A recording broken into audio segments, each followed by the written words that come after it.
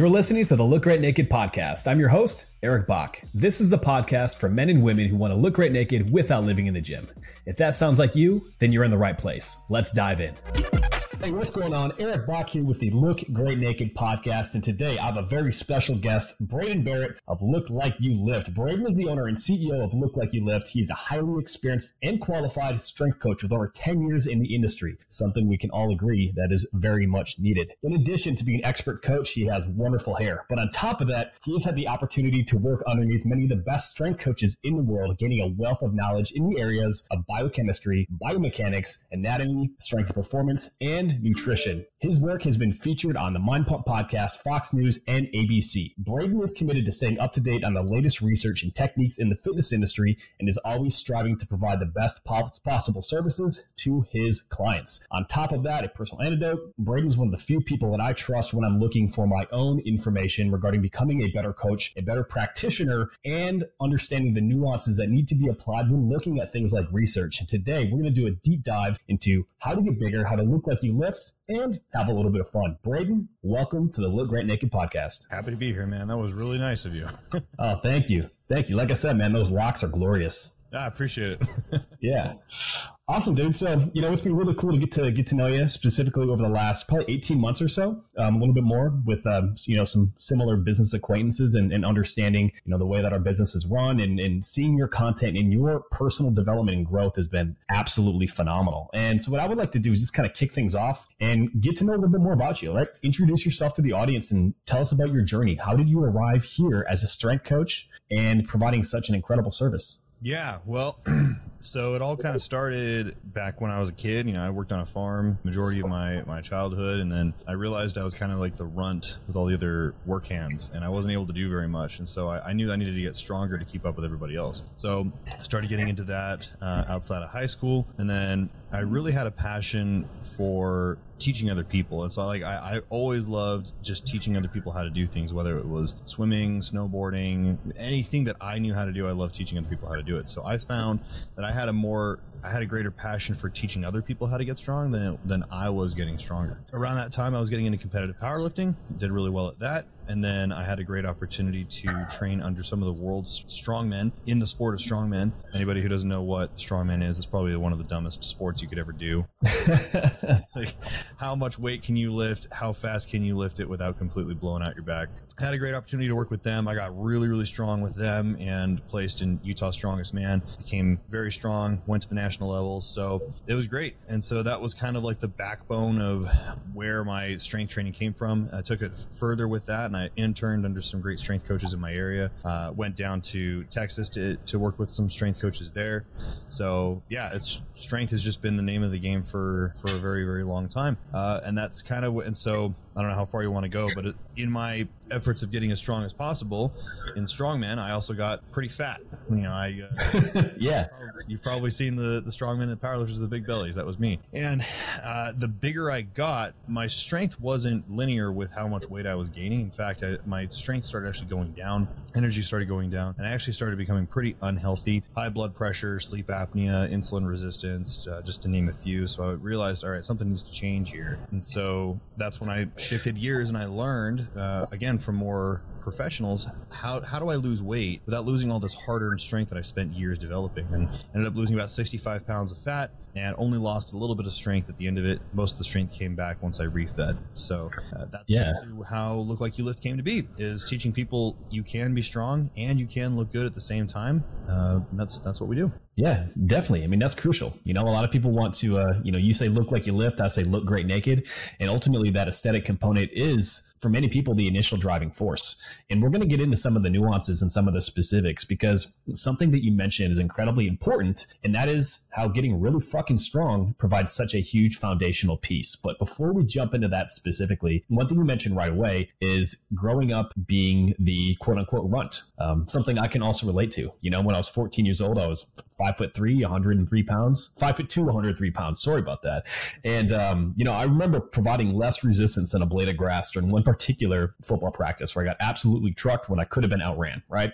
And one thing that I think is crucial for people to understand, especially today, where I think a lot of people look at early events in their life as the trajectory for everything else. In your case, you took being the quote unquote runt, not having the strength to really fulfill what you wanted, to be the version of yourself that you wanted to be. And instead of letting that define you, you let that propel you, right? You took an obstacle and you put that probably pain, mental anguish, some of those aspects that come in when you're not satisfied with your body, your physical capabilities, towards learning how to be fucking strong and how to build a great body and how to build these aspects.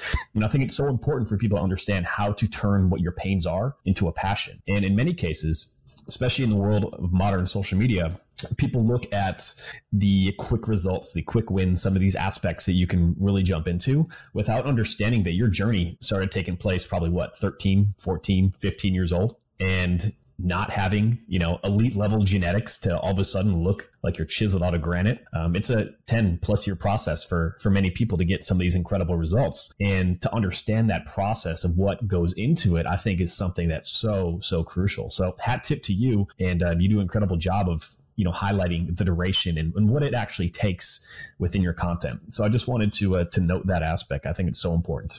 Yeah, appreciate that, man. Thank you. Yeah, of course. So you got into powerlifting, you got into strongman, and you got strong as hell, right? And so let's talk about building that strength foundation. One thing I think is so crucial is understanding the role that strength plays, not just in, of course, lifting heavy weights, but in building your physique. Can you expand on that? How is strength a foundational component that most people are missing? Yeah, so we believe that strength is the most important physical attribute that you should be working on, because when we can improve strength, overall force production, all other physical attributes improve. Rather, your efforts to improve those other physical attributes improve. So if I think of, let's say you got to load your lawnmower into the back of your truck. If I can get your deadlift up to 500, you're going to more easily load your lawnmower into the back of your truck. Getting you to run 20 miles is not going to carry over into that. Vice versa. If we can get you stronger, you can run faster. If we can get you stronger, you can cycle harder. If we can get you stronger, you can jump higher. So mobility, stability, agility, balance, even body composition, all other physical attributes improve when we can get you stronger. So that's why we have such a huge focus on getting on strength training. And I sound like kind of a broken record when I talk about getting your squat up, getting your deadlift up, because those are fundamental, those are foundational, and people kind of get bored of those exercises. But I have yet to find a lift from the major barbell lifts that has a greater ROI than those. So that's why we focus so heavily on strength. Yeah, I mean, that's crucial. You nailed all the key points. Like, strength is a foundational component that boosts every other physiological capability. And so I think back to my early days in training primarily for sport, undersized guy trying to get bigger, stronger, faster for football, for track and field. And the biggest thing that I did, and I've seen how this has helped me later on in terms of building my physique, has been building that foundation of strength, getting really strong in those compound exercises. And now as a coach and, as a fellow coach with over 10 years of experience, I'm sure you see a lot of people who come to you struggling to build the body that they want. And then you get them into your coaching program and you see what their technique looks like. You see what kind of a weight that they're moving. And for example, maybe it's a man who's been training for 10 plus years, 29, 30 years old, and his bench press is still around his body weight, right? And a lot of people get carried away trying advanced level training tactics. I see a lot of, body part splits with insane amounts of volume and constantly changing exercises before really reinforcing and building those skills of strength. And what happens is people chase some of these exciting looking coaching programs and so on and so forth. In my case, in the very beginning, it was chasing, whatever was in Muscle and Fitness or the old school muscle magazines with way too much volume and not enough load. And you kind of miss the cart for the horse. And so what's important to note is, that initial phase of building as much strength as you can play such a huge component. And Braydon, I mean, not even like to humble brag, but what are some of your lifts just as a comparison for people to understand? Like, what could you do maybe at your peak in a deadlift, and what are you doing now, even though your primary focus is a little bit more on the aesthetic component while maintaining as much strength as you have? Yeah, so it's been a long time since I've tested my 1 rep maxes in the major lifts, but off the top of my head, my max dead was like 565. My max squat was 520, and then my max bench was 405. Yeah. Those were all unassisted. Those were unequipped. My major strongman lifts, those are more fresh off the top of my head. The most that I ever log pressed was 330 pounds. And then wow, the largest stone that I was able to lift was 320 pounds. So the Atlas stone, those giant concrete balls that you've probably seen, lifting one of those about 330 pounds. And then we've recently shifted gears into more of a bodybuilding style. Haven't really done any testing. However, we did an active rest just a few months ago, and I was supposed to just, get in, do some light work, and I was like, I just really want to test my bench. Let's just see where it is. And without even doing any kind of like peak or anything like that, I was able to do like a 1 rep of like 365 on the bench press. So yeah, that's kind of where I am, but then those were like a long time ago, so I don't know where they would be now. Yeah. But I think what's important to note there is like you're not training for that max strength anymore, but much of that has stayed with, even though your training changes based on that foundational aspect that you built. Just as another example for those listening, I'm not the biggest guy. I walk around about 180 pounds most of the time. And, at one point I was deadlifting 500, squatting 450, bench pressing 335. Not going to win powerlifting meets necessarily with those numbers. However, even though I can't necessarily hit those now, they provided the foundation. And when it comes to building a body that looks like you lift, to looking great naked, when you factor in these components, when you get stronger, let's talk about the muscle building aspect, right? Like when you can recruit more muscle fibers by building strength, you can fatigue more muscle fibers. You can do more work with these fancy different types of training modalities that you see. I mean, is that a huge carryover aspect that you see directly with the people that you help? 100%. So right now, you mentioned like muscle and fitness magazines. Over on TikTok, we're seeing a lot of the same things that we saw in the magazines where people get really, really excited over the hyper specific nuanced like angle of the humerus in relation to the bag, all that bullshit. But the problem is these guys are so young and they're so new. The load that they're using with these hyper specific exercises is not enough to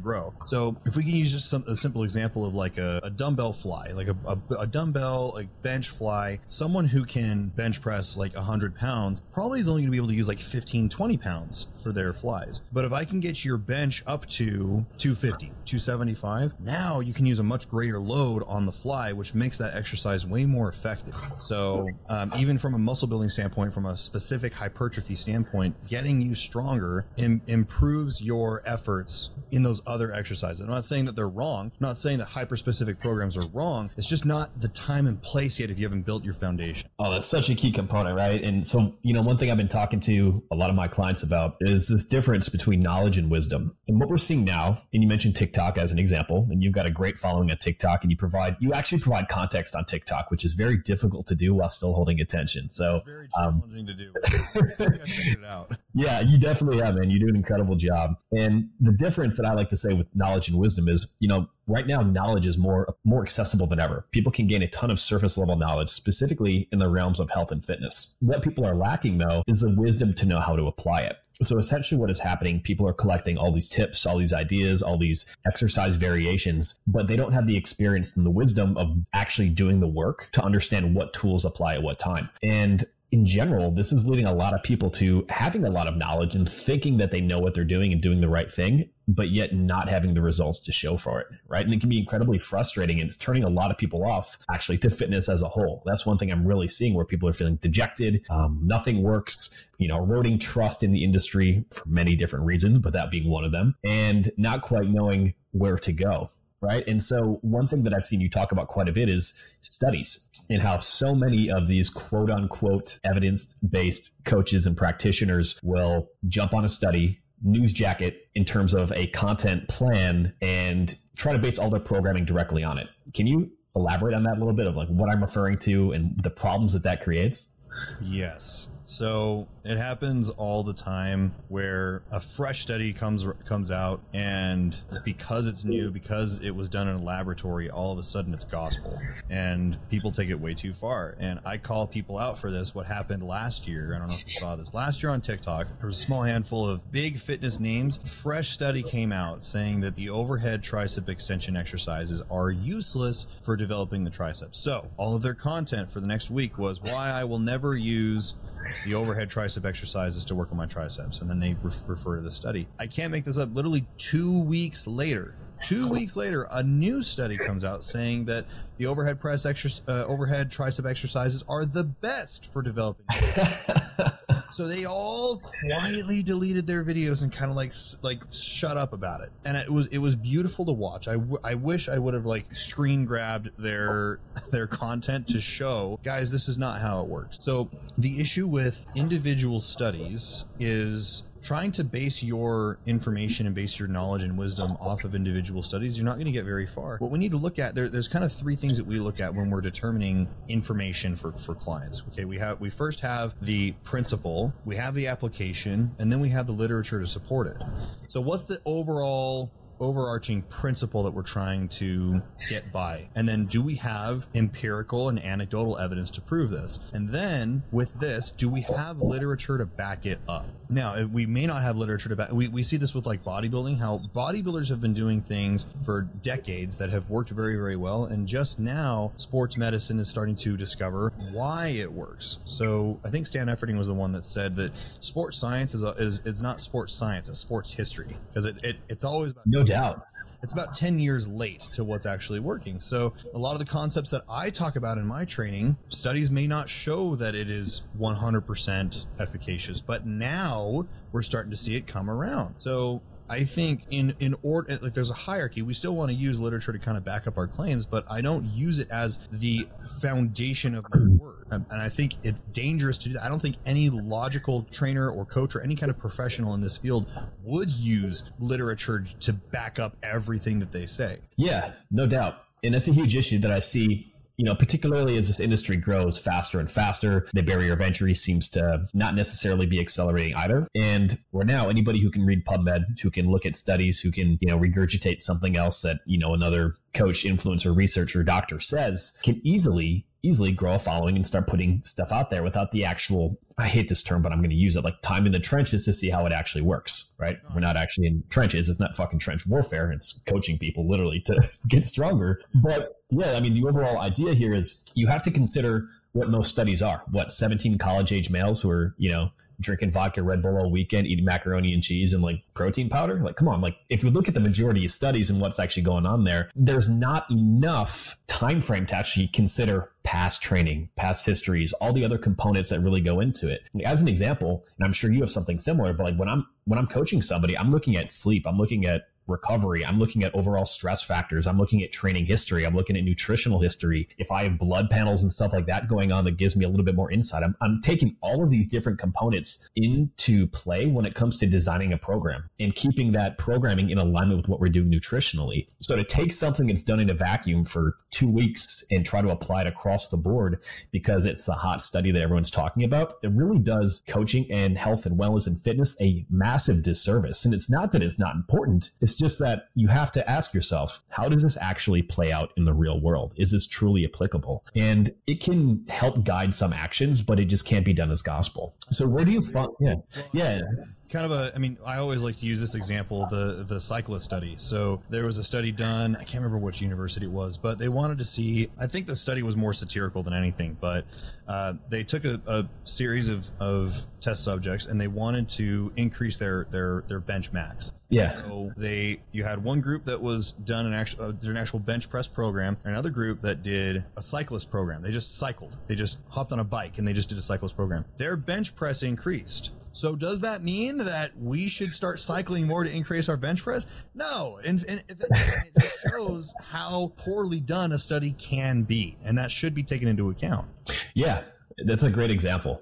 That is a great example. Well, let's dig now a little bit deeper into the muscle building aspect, right? How to look like you lift. And you've talked about your personal shift a little bit from powerlifting and strongman towards more of a bodybuilding aspect. I see that with a lot of coaches. I definitely have a lot more bodybuilding principles in what I do now in my mid-30s and having some mileage on my body. And let's talk muscle building principles and applications. How can somebody actually look like they lift? And to give you more direction here, let's kick it off on the training side of things. Like, what do you typically recommend? Let's say somebody 30 years old who's been training for 10 years, but they just don't quite have the aesthetics that they're looking for.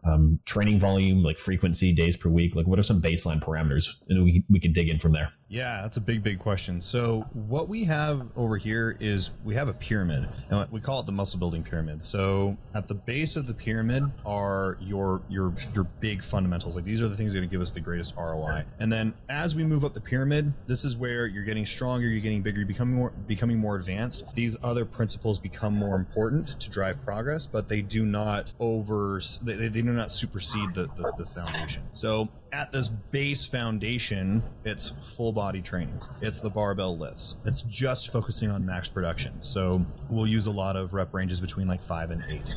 We really like the number 5. And so when you kind of ride that out, that's when we kind of move up the chain and we'll bring in more volume, higher reps, and move from a more full body split into a more hemisphere style split. So we'll do like upper lower.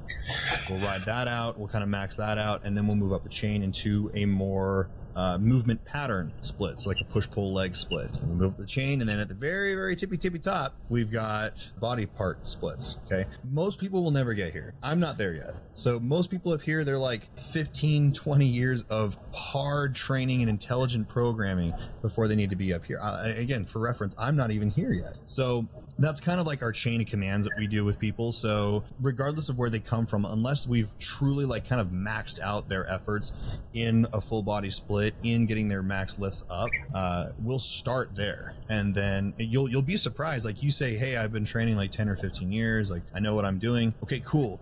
Let's just try a few months of this and see what happens. And I see this all the time where if we can just take a few months of doing like a full body split, we get some huge returns from that. So why would I do anything different? And so we'll start there, and then we'll kind of move up the chain. Did that kind of like give you a framework of that's a really good framework, right? And that's something that's really nuanced and I think important, because you mentioned the triangle. I love using triangles in terms of creating demonstrations because it really reinforces the foundational component, which is strength with big compound movement patterns, right? And the height of a pyramid is dictated by the size of the base. And this kind of comes back to our original discussion. So the bigger that base of strength, the more all this other awesome shit that you can do like really works. And that's the exciting part. So yeah, when you're strong, when you have that foundation, it's incredible. Anecdotally, which is one reason you'll see people who maybe played a lot of sports, strength-based sports, football, so on and so forth, can actually become very high-level bodybuilders because they have such a crazy level of strength, muscle fiber recruitment, and actually skill in executing different lifts. When they can start to apply it in different ways, then awesome. Then they can really optimize their physique. And I think what we see, I mean, I'll use my own anecdote of my own pyramid. I did my first bodybuilding show back in August. First time ever competing, ever stepping on stage. And I took first place in 2 categories, took second in 2, and then I placed 5 or 6 in the 2. Yeah. But I firmly believe the reason why we did so well after just 1 year of bodybuilding style programming is because I had that 15-year foundation of being very, very strong. So I totally agree with everything you just said there. Yeah. And what's crazy though, I think most people tend to invert it, right? They start with the bodybuilding stuff and then they kind of struggle with where they're at. And it's like, oh, maybe I need to be doing something different if they get to that point, and that's a really interesting aspect. And I had a really good thought and it just slipped me for a second. But what I want to talk about is actually total body training hitting that 5 to 8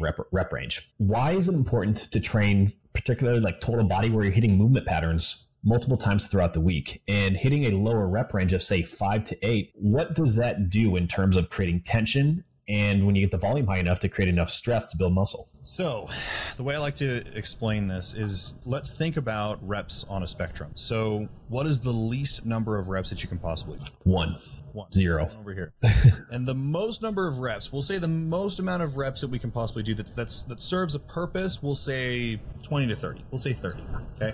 So we have this spectrum of 1 to 30. And we know that different adaptations happen here than they do over here. Okay. Over here we have maximum force production. I would even say the ability to display your force production is over here at 1. Over here at 30, we have muscular endurance. Okay. We have mitochondrial efficiency. So what is in between? What is the middle of 1 and 30? Now, mathematically, you're going to say 15, but physiologically, it's around 5. Okay, we see a beautiful blend of all those muscular adaptations around 5 and 8. And that's why we really like the number 5, is because with an untrained individual, we have an opportunity to practice form without burning out around 5. For muscular hypertrophy, muscular endurance, and force production. We get a beautiful blend of all these adaptations at the number 5. Now, is that going to work forever? No, it's not. But that's, again, just the foundational number that we can really harp on. And with basic programming, we offer our free sticky note plan, which is a plan that I've used for a long time, and we just give it out for free. Number 5, like it's 3 sets of 5, and people get really good at doing their 5s, and then we can branch out from there. So that's why we really like the number 5. Yeah. And I think one of the beauties of some of the lower rep training, and again, personally, I'm naturally somewhat of a lower rep guy. I'm speed, power, strength focused, to my soul. But from the coaching perspective of having people improve the way that they're training, you don't have a ton of metabolic stress, aka the pump really coming in where form can deteriorate. Right. And for a lot of people, the first way to progressively overload any exercise is to improve form. And I can tell you collectively, training for 15 years with clients, training at a commercial gym on occasion just to kind of see what's going on and enjoying myself, right, is technique is still something that nearly everybody struggles with. Hell, when I have another coach look at my technique, I'm sure you could find something where you're like, Eric, you're slipping right here a little bit. This could be an improvement. And those slight adjustments can make a huge difference. And the best way to notice those slight adjustments is actually with lower rep training, where you can keep your focus on how well you're performing that. So I think what you've decoded right here and your foundational principles with this pyramid, it's brilliant, right? Like success comes from the ruthless execution of the basics. And we can execute these lifts consistently and get them better. It creates such a foundation to make everything else worth it. And so what are we talking? Training total body 3-4 days a week, give or take on the individual. Is that what you recommend? Yeah, full body. So a lot of guys in their beginner programming, they'll be squatting 3 or 4 days a week, pressing 3 or 4 days a week, and deadlifting 3 or 4 days a week. So like kind of, again, we'll use the sticky note program as an example. So I call it the sticky note plan because it's so simple you could fit the whole program on a sticky note. And we just give it out for free because it's that effective. And the more guys we can have with their foundational strength, the more effective our coaching can be. But anyway, so it's basic. It's an A-B rotation. So yep. You do a squat, bench press, deadlift, row. The next day it's a squat, overhead press, deadlift, chin up. Right. So you have a squat, you have a press, you have a deadlift, and you have some kind of like upper back lift, and you just rotate those. So yeah, you are squatting 3 days a week, which is more than most people squat in a month. So no doubt. But we see, and you're so new and you're so novice to this that this works. Is it going to work when you get your squat to 400 pounds and you have to squat more than 400 pounds the following day? No, probably not. But again, this is that foundation that's going to allow for us to make any efforts more fruitful later. So that's kind of how that's structured. Yeah. Again, I love the simple, straightforward approach. And something I did last year, and this is somewhat of a connected topic here, was I had some total body training, right? And so what we did is we changed up just the type of loading pattern. So for example, again, it's a little bit more advanced, but one day on a bench press, it could be more of a speed dynamic aspect. The next time was, a longer eccentric. So we had a 5-second eccentric with a 2-second pause in my chest. And then the third day would be like a classic strength rep where maybe I'm hitting up to about 85, 90%, but it's, down in 2 seconds, explosive and a way up for sets of 3 to 5, right? And so just because you're squatting on Monday doesn't mean you can't squat on Wednesday. Sometimes what you just need to do is vary the way that you execute that exercise. And by adjusting the tempo, the load, all of these components, you're creating a different physiological response while reinforcing the movement pattern. And when you get more proficient with that technique, that over time is how you can really start to make some of these really nuanced adjustments that help you build lean muscle. And I think that's something that not a lot of people talk about, right? Because you have to build the skill at executing an exercise first to be able to go from a place of, I look like a drunk baby giraffe trying to do a squat because I've never done it before, to, hey, can you focus on really pushing your knees out, engaging your adductors, your hamstrings, your glutes in the bottom, and then actually squeezing your quads at the top? These are really nuanced things that you can only do once you have mastered that movement pattern itself, right? And so that's where the beauty comes from getting really good at these compound exercises and getting better over time. So you've probably heard the argument that deadlift is not really good for building muscle, right? Yeah. You've heard that. So I was in the gym just a couple of weeks ago, and there were a couple kids in there, and you can kind of, I don't know if you get to I don't know if you experienced this, but you can tell what content they watch by what they're doing in the gym. Yeah. So I knew what TikTok follower they followed based off of what they were trying to do. So these were like, 13, 14-year-old kids. Yeah. They were trying to do a barbell row and they couldn't do it. It looked more like a bent over upright row. You know, they just Yep. they just No hip hinge pattern, huh?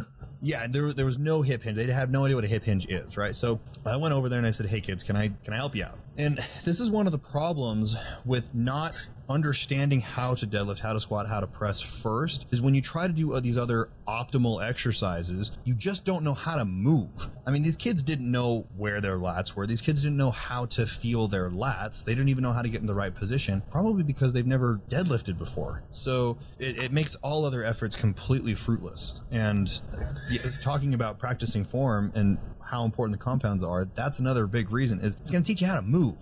Like teach you how to actually control your body. So yeah. I mean, you know, I have movement checks with every client before they come in. You know, they're required to send over videos so I can look at it. And again, you know, even people with a lot of time in the gym and they're doing things better than the vast majority of people, many people still have a struggle with differentiating between a hip hinge pattern and a squat pattern, right? And so, for example, the idea on a squat is we have to have a slight bend the knees, pushing the hips back to create more of a hinge motion, then dropping the hips down with a lot of knee flexion. And so when most people end up doing a squat, what happens? They're like, hey, I should lift with my legs. This has always been sound advice from when I'm trying to pick up furniture and help somebody move. Well, the reality is this idea of trying to save your back because you're dropping your hips on something like a deadlift, it actually pushes a bar a little bit further out and creates more stress on your spine. And so like, it's a really nuanced aspect. And if you can't do something like a hip hinge, you're going to struggle to be able to get in a proper position for a bent over row, which can be a great exercise. For a kettlebell swing, which you take a kettlebell swing with bad form and throw a shitload of fatigue and high reps, then you're asking for injury, right? So getting these foundational movement patterns is so crucial because they allow you to do every other exercise that much better because the kinesthetic awareness that you have and just the overall better like patterning and so on and so forth that you're going to have for every other exercise. Nailed it. Yeah.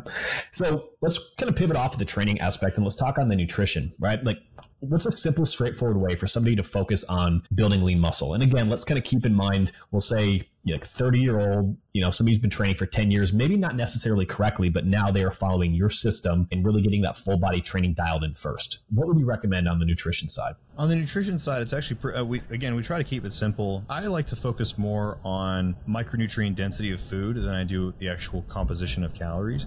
I actually made a post the other day kind of talking about why the fitness industry is kind of bastardized if it fits your macros. Yeah. Because a lot of people think of like, if it fits your macros now, it's pizza, Pop-Tarts, and pasta, and protein shakes, right? Yeah.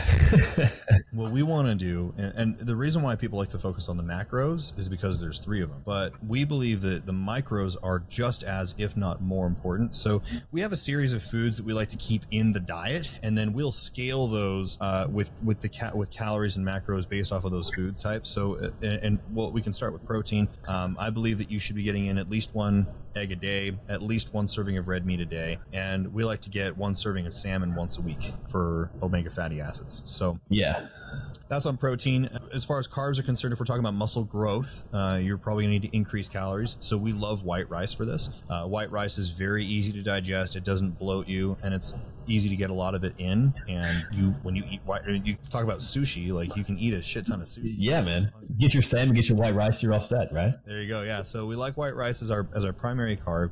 Fat sources, you probably get a lot of your fats from the red meat and the eggs, but I try not to scale saturated fats past that. I don't want to unnecessarily increase saturated fats. So we'll use avocado oil, we'll use nuts, nut butter, and then fruits and veggies. Like all fruits and veggies are good. I'm not going to say this. Yeah, just crush them. Yeah. Just, but we will prioritize certain veggies because again, they don't bloat you. And when you have a lot of food, the biggest thing I want to avoid is getting you bloated and making you feel uncomfortably full. So the veggies that I'll like to do is cucumbers and carrots and spinach. Spinach is very, very nutritionally dense. Figure out a way to get that in. Yeah, saute that, boom. Yeah, dude. And then fruits, we really like oranges. So we'll have an orange with each meal, again, for the micronutrient density and for its effect on the liver and the thyroid. So that's kind of like the composition of the diet. And then from there, we just scale proteins, carbs, fats. When it comes to the actual how many calories do I need to grow, you're going to need a surplus. What I've learned from Strongman is you don't need a huge surplus. A moderate surplus is going to be fine. So if we can aim for a half pound to a pound max weight gain per week, that's going to be fine. So that's kind of like the structure that we like to follow. Yeah, I love that. I love that. It's very simple. It's very straightforward. You know, there's this idea of fat loss foods versus like muscle building foods. And the reality is, you know, want to focus on minimally processed foods, high protein, get the best quality food that you can in terms of sourcing. And it just comes down to titrating what you're having up and down, right? You know, I always tell my clients, I'm eating the same foods whether I'm trying to get lean or build muscle, unless I'm doing something where I'm doing like a very short-term low carb phase, which I will mix in sometimes at the start of a fat loss phase or at the very end. But again, like there always has to be an off ramp to doing something like that due to the long-term effects of really restricting carbohydrates and calories together while training. That's another topic that we could jump into. Well, let's see where it takes us. But well, yeah. So, and like you mentioned it, like, so those foods that we use for muscle growth, the same foods we use for fat loss. The only difference is instead of like ground beef when the calories are high, I'll swap it out for just steak, just sirloin steak, because the chewing and it slows down your eating. It makes you feel more full. So it's the same foods. It's just you may eat it and, you know, make it a little different. Yeah. I mean, actually, that's a key principle, right? And like dive slightly into fat loss here. But if you want to be able to lose more fat, if you can make foods that take a little bit longer for you to eat and then fill up your stomach with high quality, you know, micronutrients without adding a ton more calories, that's going to be a very simple way to feel full and satiated while restricting calories. So for fat loss, I mean, it could be as simple as let's increase the amount of veggies that we're having right here. Let's change the composition potentially of the red meat and how it's prepared. And that itself, again, we have the chewing component. It takes a little bit longer. We have the satiation signals. It can take about 20 minutes to go from your brain to your stomach and back to really signal that fullness. And that makes a huge difference, right? So it's like you don't have to reinvent the wheel just because you're changing goals. It comes down to just changing the amount that you're having in potentially the preparation method just slightly. Okay. Now, the underlying component that most people, I believe, miss the boat on, and we're going to pair these together because they work in such an important component, is going to be sleep and recovery. And something I've heard you really rail on, and I think with good intentions, and I think nailed it spot on, is some of the issues with caffeine and in general overstimulation that people have. Let's talk about kind of the link between maybe caffeine, stress, and sleep, and how that can negatively impact muscle growth. Yeah. So we have our hierarchy. We have like a 5-pillar hierarchy. The very top of the hierarchy is sleep. So we have sleep, stress management, overall daily activity, nutrition, and training. Okay. So I take sleep more seriously than my training and nutrition combined. So like that should paint a picture of how important it is. I'm really not a fan of caffeine, primarily because of the downstream effects it has on sleep. So we know that caffeine has a 6-hour half-life. So if you take 200 milligrams of caffeine at noon, you have 100 milligrams still in your bloodstream at 6, which means you still have 50 milligrams in your bloodstream at midnight. That's going to play a huge role on your slow wave sleep, okay, your deep restorative phases of sleep. Well, I don't feel any different when I have caffeine at night. Well, you may not feel any different, but according to the numbers, and if we were to like throw a tracker on you, it's probably not going to look very good. Yeah. And you probably don't feel any different because you've been so fried for years. You're just kind of numb to not. You probably don't know what a good night's rest feels like. Yeah, no doubt. So I really don't like caffeine. If you need it, I would be more inclined to take it when you've had a rough night, when you have a long day, and you just instead of like relying on it every single day. Because if you're taking it every single day, you're already desensitized anyway, so it's not even doing you any good anyway. So yeah, that's kind of my vendetta against caffeine. Yeah, no, I get it though. You know, I mean, personally, listen, I'm a caffeine hound. It's something I have cut back on. I spend a lot of time working in coffee shops. I also understand the downstream effects and try to cut it off by noon. And if I'm taking a pre-workout, it's stimulant free for that same exact reason, right? And so like, you know, caffeine is one of those things that we have to consider. Anything that ramps you up, I mean, it does create a stress response. And so that stress response on top of potentially being stressed out, so you got young kids, you've got a demanding career, maybe you're stressed about the overall state of the world, whatever's going on. Like you have to understand that this is something else that might provide a little bit of a band-aid and a jump in terms of energy, but it can actually create the root problem that's preventing you from making progress. It can make it worse, particularly if you're having caffeine later in the day and it compromises sleep, which sleep compromises fucking everything. Right. And so when it comes to sleep, like talk about that role. Like what does that do in terms of the overall muscle building process? How crucial is it? Well, sleep is the only anabolic steroid that is not only legal, but it's free. So sign me up. And there's no health side effects to this anabolic steroid. But yeah, all of your recovery and adaptation physiological protocols occur when you are resting. You've probably seen, so if you have a handful of Oreos, it takes 500 jumping jacks to burn off those calories. Well, did you know that if you want to burn off a Big Mac, you just sleep 7 hours? Like, that's how, sleep is not an inactive thing. Things are happening. You're just subconsciously turned off. Like, that is a very active role. So sleep is so vital to your growth that if you don't get in your sleep, but you're training 6 days a week, you're stepping over $100 bills to pick up nickels. And we've seen this every single time where we take clients, we prioritize sleep, we maybe cut back on their training a little bit and move their pre-workout, either take their pre-workouts out or have it in the morning. All of a sudden, their efforts are more fruitful. They have a greater return on their investment of energy. So yeah, it's crucial. Yeah. If I got a nickel for every time I had a client that says, I know what to do, I'm just not getting it done. And then we get the ball rolling in terms of training, nutrition, make a few small tweaks there. And then we dig into stress management and sleep and recovery. And we emphasize that. All of a sudden, it's like a light bulb turns on and everything starts to grow. Lifts go up, people get bigger, people get leaner. And it comes down to a couple aspects, right? Like we have the hormonal implications. Every single hormone is likely going to be improved when you're improving your sleep quality, right? So we get people looking for test boosters and all this shit, wasting a ton of money on things that don't really work for the most part anyway, when they could just go to bed a little bit earlier, stop scrolling TikTok, unless you're looking at Braydon's channel and getting really good education late at night. I'm sure he would even tell you to stay away from that. And in addition, right, like think of what happens when you're tired, when you're fatigued. I don't know about you, but if you take me and give me 5 hours of sleep at night, I can be as disciplined as I want. But if I get to the end of that workday, it's been stressed, my toddler's going ape shit, I don't have good food in the house, I'm not going to make the best decisions, even if I know exactly what to do. And we can probably all relate to instances where that happens. And so if you want to be getting better results from all the work that you're putting in, not just physically in the gym, but with your work, with all the other things that matter to you, optimizing sleep is absolutely crucial. And personally, that's been the biggest thing that I've emphasized over the last couple of years. It's made a profound difference, not only in my physical health, but my mental health. It's unreal. It's unreal. I think the problem is I can't sell that to you. Like I can't sell a product to you to get you to sleep an hour more or just to go to bed earlier. Like, so I think that's why it's not talked about, is because I can't sell that to you, but also it doesn't feel like you're doing anything. This is the whole reason why people don't want to fix their diet to see their abs, but they'll do 1,000,000 sit-ups to get their abs because they feel like they're doing something. They feel the burn. And so like they all of a sudden think they're doing something to help that. I think that's why people don't focus on sleep, because they don't feel like it's doing anything. Yeah. One of my mentors, Lauren Landau, taught me early on, it was like, listen, feel doesn't mean real. Right. And a quick example of that would be, spot reduction on your abs. Just because you feel that burn doesn't mean it's creating the necessary adaptation that you need to be able to create it. Right. Like anyone can do a set of 100 lateral raises with 2-pound weights. My shoulders would be burning. It doesn't mean it's going to create the necessary response to build bigger shoulders. Right. Because there's not adequate tension for it to really create, an adaptive response. And that's why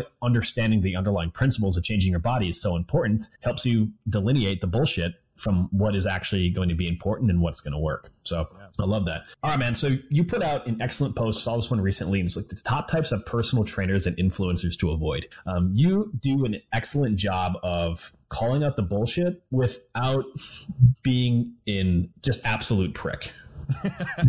Because there are a lot of people who are great in this industry in terms of their knowledge, and I can't look at their content because it's like incessant bitching about everything without providing value, context, and nuance. You provide context, value, and nuance when you call something out. So let's talk about what people should look for and what they should avoid when it comes to personal trainers, coaches, and influencers when they're consuming content online. Really good question.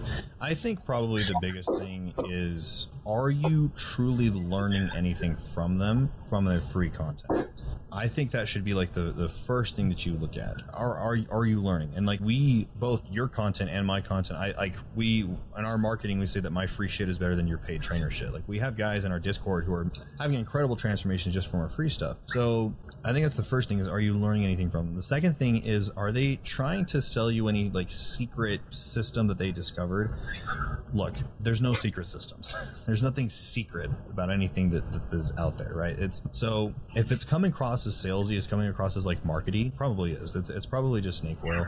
The third thing, and I hate to say it, it's age. So if it's an 18-year-old kid who's fresh out of high school who just paid $200 to get an open book test to become a trainer, he probably doesn't know anything. He probably has a few book smarts, but how is an 18-year-old kid who still lives at home who has never been fat or unhealthy in his life supposed to tell you how to get healthy and how to get your life in gear? So I hate to say it, but I do think like age is a qualifier. I do think it is, it plays a role. So I think those are the three big things, and I'm sure there's more, but I think those are like the three ones that you can pay close attention to and kind of figure out, discern if they're going to be a good fit for you or not. Oh, last one. I think a good coach will have a qualification process. So if a coach is just looking for a cash grab, you can just sign up for their program on their Linktree. And we see this on TikTok. You can just click on someone with a couple 100,000 followers, buy my coaching program. Boom. I pay $1,000. I'm in their coaching program. They didn't do any screening. They didn't do any intake form. Whereas with us, I had a follower who said, damn, I've like applied for jobs where I asked them to give me money that was easier than this. So I think your coach, if they are interested in actually helping you and making sure it's a good fit, they have some kind of qualification process in place. Yeah, I think that's a crucial aspect. We talk to a lot of people based, through our DMs, through emails and all these aspects, and people who are coming in, and with our process as well. We want to hop on a call with you. It's not because we're trying to hard sell you anything, but we first have to know if we can actually help you and if you're a good fit for us, right? Like coaching has to be a mutually beneficial agreement, because if you get somebody in your coaching program, we've probably all had this as coaches, you get somebody in and if they're not the right fit and you kind of make an exception, you fucking know it like right away. And you're like, why did we go down this road? This is going to not help either one of us. It's probably best that we part ways. And there's no way a lot of times to get there without a qualification process, getting to know somebody a little bit more. And frankly, if somebody isn't willing to hop on a short call to provide information needed so we can objectively give them the best direction possible, like if I get somebody on a call, if they're not going to be the right fit for us, I'll still talk to them and give them some advice, but I'm not going to try to sell them. I'm not going to highlight what our services are necessarily. I'm going to be like, this is what I would focus on right now. Put this into action and let me know if you need any help in the future and go from that point. But I think, just having no barrier, like to me, that says you're just going to get a repeatable system that hasn't been refined, that isn't nuanced, that isn't going to be, providing anything that you need to truly get the results that you want, right? And the unfortunate downside of that, not even unfortunate downside, but like the opposite side of that, like, there probably is a financial investment and a cost in getting that coaching aspect because it requires skills and expertise in order to provide that in a way. And so I see a lot of people will, they'll hire a coach who's fresh out of school and be like, hell yeah, I got this online trainer for $97 a month. This is great. Now everything else is too expensive. Well, the reason you're seeking another coach is because, buy nicer, buy twice. Like you got shitty advice and now you're getting burnt by it, right? So it does pay to find somebody who's qualified, who's really going to, have you maybe jump through a couple of hoops to provide more information, maybe hop on a call, because that's what's going to give them the best information in order to potentially help you if you are the right fit, right? And I think that's making sure that you're the right fit. We get on calls all the time where it's like, we're honest, this is not going to work out. And if anything, they're appreciative of that. They're like, thank you so much. And it's like, I don't want to take your money if I'm not going to be able to help. Yeah, exactly. Exactly. Yeah, man, definitely. We could probably go on with aspects in the fitness industry. It's been really, really crucial. Something that just popped into my mind here is, what do you feel like is the importance of having that experience working with people in person before going online? Like I know one person, all the people I know in the fitness industry who is not an in-person coach first, who I think does a really good job. I don't know any. Yeah. So let's face the fact, Eric, everybody wants to become an online coach because it's easy. But I think that you need to earn the right to call yourself an online coach. And the only way that you can do that is by working in person with people for a long. And again, you might have the book smarts, but as a professional, it is your job to translate those book smarts into application for the client. And you will not learn that from watching someone and just sending chat messages and just sending over programs. You have to be working face to face with someone to get hands-on and giving tactile cues to fix somebody. And there are invaluable lessons that I learned working with in-person clients that I could never learn from a book. And I use them to this day. And so we even encourage, it's Look Like You Lift. It's not just me. It's like we have 3 other coaches, and I encourage those 3 other coaches to continue doing one-on-one coaching, because they're going to continue the lessons that they learn from our system. They're going to carry over into their one-on-one, and it's going to pay back. They're going to learn things from their face-to-face that's going to carry over into our business. So it's invaluable to be working face-to-face. I mean, I'm even at a point right now where I'm all one-on-one, or I'm all online. I'm more on the business admin side. I don't really do much coaching now, but I just want to work face-to-face with a couple people a week just so I can stay fresh, because I feel myself like getting rusty on my cues. For sure. like, that's how important it is that someone who's been doing it for over 10 years still wants to go back to doing face-to-face. You're really not, you really can't tell me that a kid who's never worked face-to-face with someone is going to know more than me when I've been doing it for 10 years and still feels like I have to go back to the gym. So it's invaluable. There's so much nuance. And I think one of the important things that you learn, and this comes a little bit back to the social media aspect, where everything right now is like the shortest clip that you can to get the view. And it might provide some interesting aspect, but there's no nuance. And, you know, I've been very fortunate to I've had a number of clients now for over 10 years, right? And they were in-person clients now, and they've been online clients, you know, since I've made that transition. And to really create like substantial behavioral change with people, it's not just like, here's a quick tip. It's gradually shifting thoughts and beliefs and habits and actions over the course of time. And that can only happen, and understanding that process can only happen when you experience it really in person to create those shifts, especially if it comes with something like technique and having somebody feel the difference between doing something correctly and incorrectly. And I just think that's something that can't be replaced. And I want to talk on that, because I just had a message come in from TikTok. There's a girl who said, hey, I need to lose about 90 pounds. Do you have any tips? It's like, what possible tip can I give you to lose 90 pounds? Like, to lose 90 pounds, it's going to take 2 years of a steady feeding of tips and conversations. Like, it's not just like one thing. Oh, all right, now I'll lose 90 pounds. This is going to do it, you know.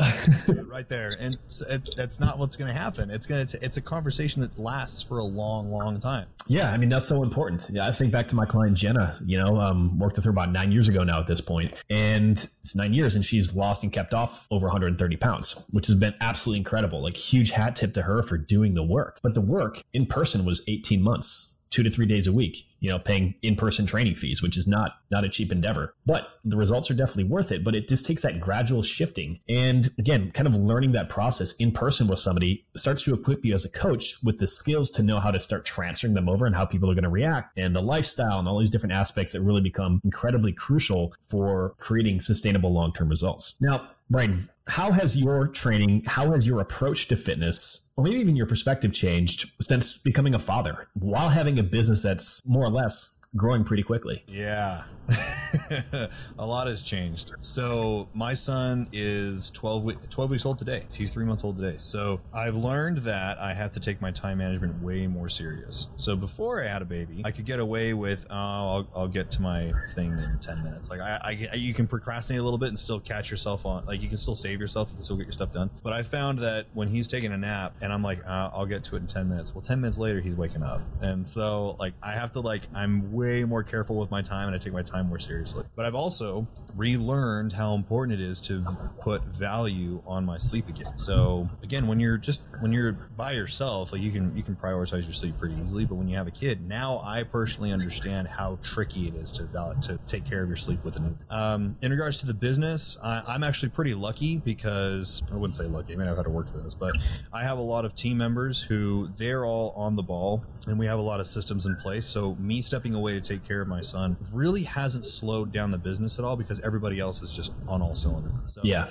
I really haven't seen much of it slowing down. I've just seen that it's just, my time is just a little more limited. It's different. It's just different. Yeah. And I'm just learning as I go. Yeah. Yeah. Well, I think like one of the cool things, and this is a business lesson that applies to health and wellness and anything else, right, is what your restrictions are for time. And as your business has grown, you've hired people to bring in and take on tasks that maybe weren't your zone of excellence per se. And say, for example, your time is worth $200 an hour. If you can bring somebody else who can do that same amount of work for $100 an hour, it opens up 1 hour of time and saves you $100, right? That overall mindset perspective that was taught from some of my business mentors to me has been like transformative, both in my business, but also like my decision-making process. Like, for example, that's why I use a meal prep service. Might have a cost, but you know what? If it saves me 30 minutes a day and helps me stay on track, it's something I don't have to think about. Awesome. Well, it buys me back 2.5 hours a week, and I can make a lot more money in that 2.5 hours than I can pay in a meal prep service, And so it's like, yeah. Now that you bring it up, one thing that we did implement after we had Theo, we hired a housekeeper. Yeah. So she comes in every other week to clean the house, and that was awesome. Like, that's, she pay her like $200 per time that she comes in and cleans, but I don't miss that money at all. It's so worth it. Yeah. I mean, I worked a landscaping job in college, and there's no way in hell I wanted to do landscaping again in my house, especially in South Carolina, where right now it's like 109 heat index. I'm like, you know what? We're going to pay somebody to do that. It's going to save me time, open up that time, save my hay fever and allergies, which basically murdered me for, my entire youth and open up that flexibility. Awesome. Hey, Braydon, 2 final questions for you. 1, what's the secret behind that meal prep brisket? Low and slow. Low and slow, baby. All good things take time. Yeah, dude. So, my brisket, I'll start the dry brine a 12-hour dry brine, and then I'll smoke it, and then I just smoke it at 225, and then I'll wrap it at 160. But from start to finish, it's a day and a half before I can eat it. So, but you will not have a more tastier meal prep than meal prep brisket. And brisket's actually really lean. If you just trim a little bit extra fat off of it when you're putting it together, it's pretty lean. When I'm cutting, what I'll do is I'll just do the flat. I won't do the point. I'll just get the flat, and that right there is like 95.5. So low and slow, dude. It takes a long time, but it's worth it. Hey, low and slow, a little bit of time with that meal prep, and you can eat like a king and look like a fucking god. So awesome, man. Well, Braydon, where can we find out more about you? Yeah, we're all over Instagram and TikTok. Look Like You Lift. We have our free Discord where we have over 3,000 members right now, and it is popping off. Like we have so much free stuff that we just give away, free information that we just give away on the Discord. And so we have me and my coaches, we answer questions. It kind of runs like a forum. So if you just drop in a topic for our forum, you'll get plenty of really good answers and people to help you out. So that's where you can find us. Awesome. Thank you so much for being here. Guys, thank you for joining the Look Great Naked podcast. Catch you next time. Hey, it's Eric here again. Now, there are 3 ways that I can help you look great naked. Number 1, if you want to grab a free copy of the Look Great Naked protocol to help you lose body fat without counting calories, then go to bachperformance.com/free training. Number 2, if you're a busy guy looking to build muscle, then I recommend checking out our Minimalist Muscle Blitz, which has helped over 1,000 men build muscle without living in the gym. Just go to minimalistmuscleblitz.com. The link will also be available in the show notes. Or number 3, and last, if you want to work with me directly and get the best results possible, apply at bachperformance.com/coaching to look great naked without living in the gym. Until next time, my friend,